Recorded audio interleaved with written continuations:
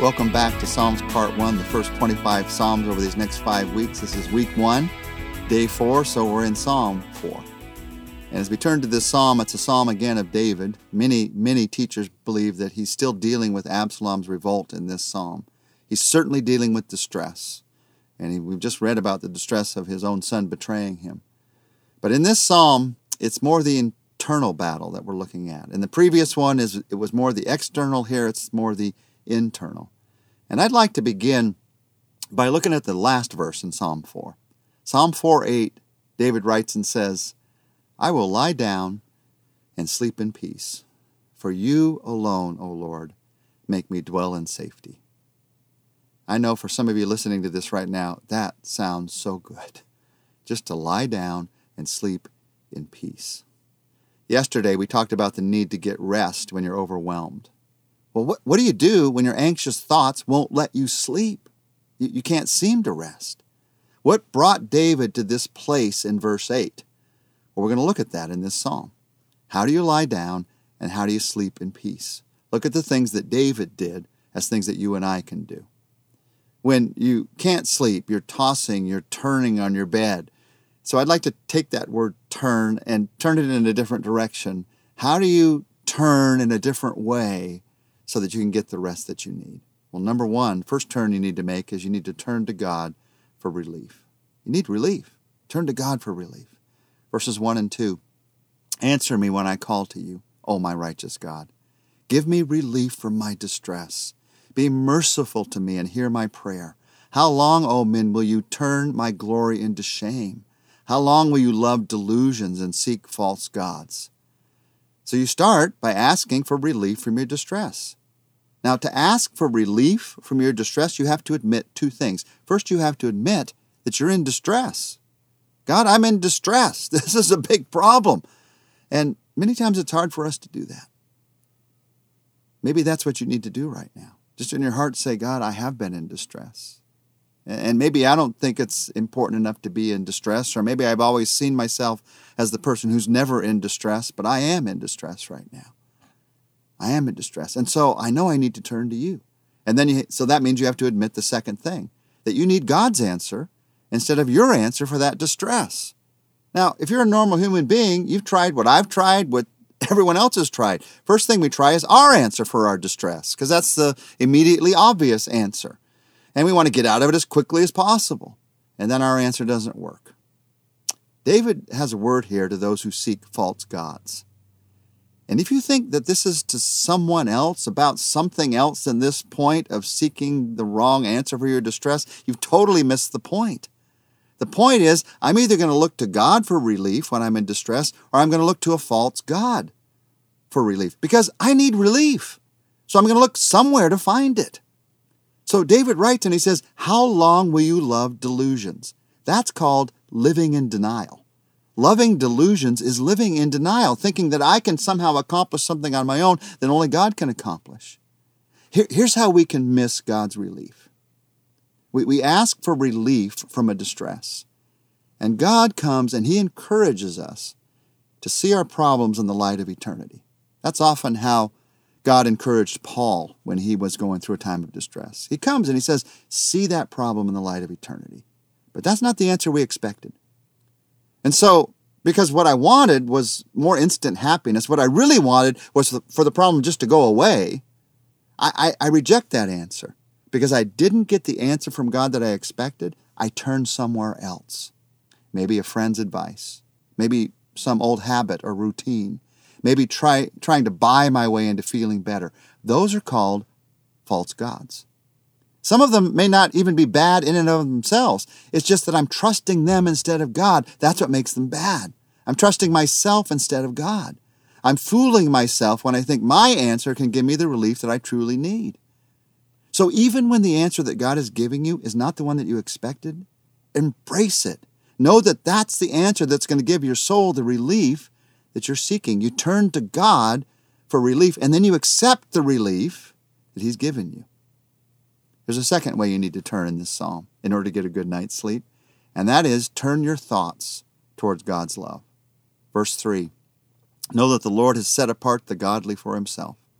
The Lord will hear when I call to him. When you can't sleep, you're going to sleep, Satan would love to tempt you in those moments to feel like God doesn't love you, to feel like God doesn't even hear you. Know that the Lord has set apart the godly for himself, that God will hear when you call to him. Now, it helps many people in a practical way to memorize verses on the certainty of God's love that they can go over as they fall asleep. So you memorize Psalm 23, the Lord is my shepherd. I have all that I need. You memorize Romans 8. There's therefore now no condemnation for those who are in Christ Jesus. Nothing can separate me from the love of Christ. And you go over those again and again and again. You allow that to turn your thoughts toward God's love. There's a third way to turn in this psalm if you want to get a good night's sleep, and that is you turn from anger before you sleep. In verse 4, in your anger, do not sin. When you're on your beds, search your hearts and be silent. This verse tells us, don't go to sleep angry. First, you won't sleep well, and your anger will harden into bitterness as you toss and turn through the night. Don't go to sleep angry. Now, we often apply this phrase, don't go to sleep angry, or in your anger do not sin, to our relationships with each other, because the book of Ephesians applies it that way. This verse is quoted in the book of Ephesians, you might remember. But here, it's especially applied to our relationship with God. You need to solve your anger issues with other people, but you also need to solve your anger issues with God. So notice he says here, when you are on your beds, he's talking about anger when you're trying to go to sleep. He says you need to deal with it before you go to sleep. How do you deal with it? Well, David says, I search my heart and I'm silent. Instead of thinking outwardly at God, who you're angry at, or the person that you're angry at, you say, God, would you search my heart?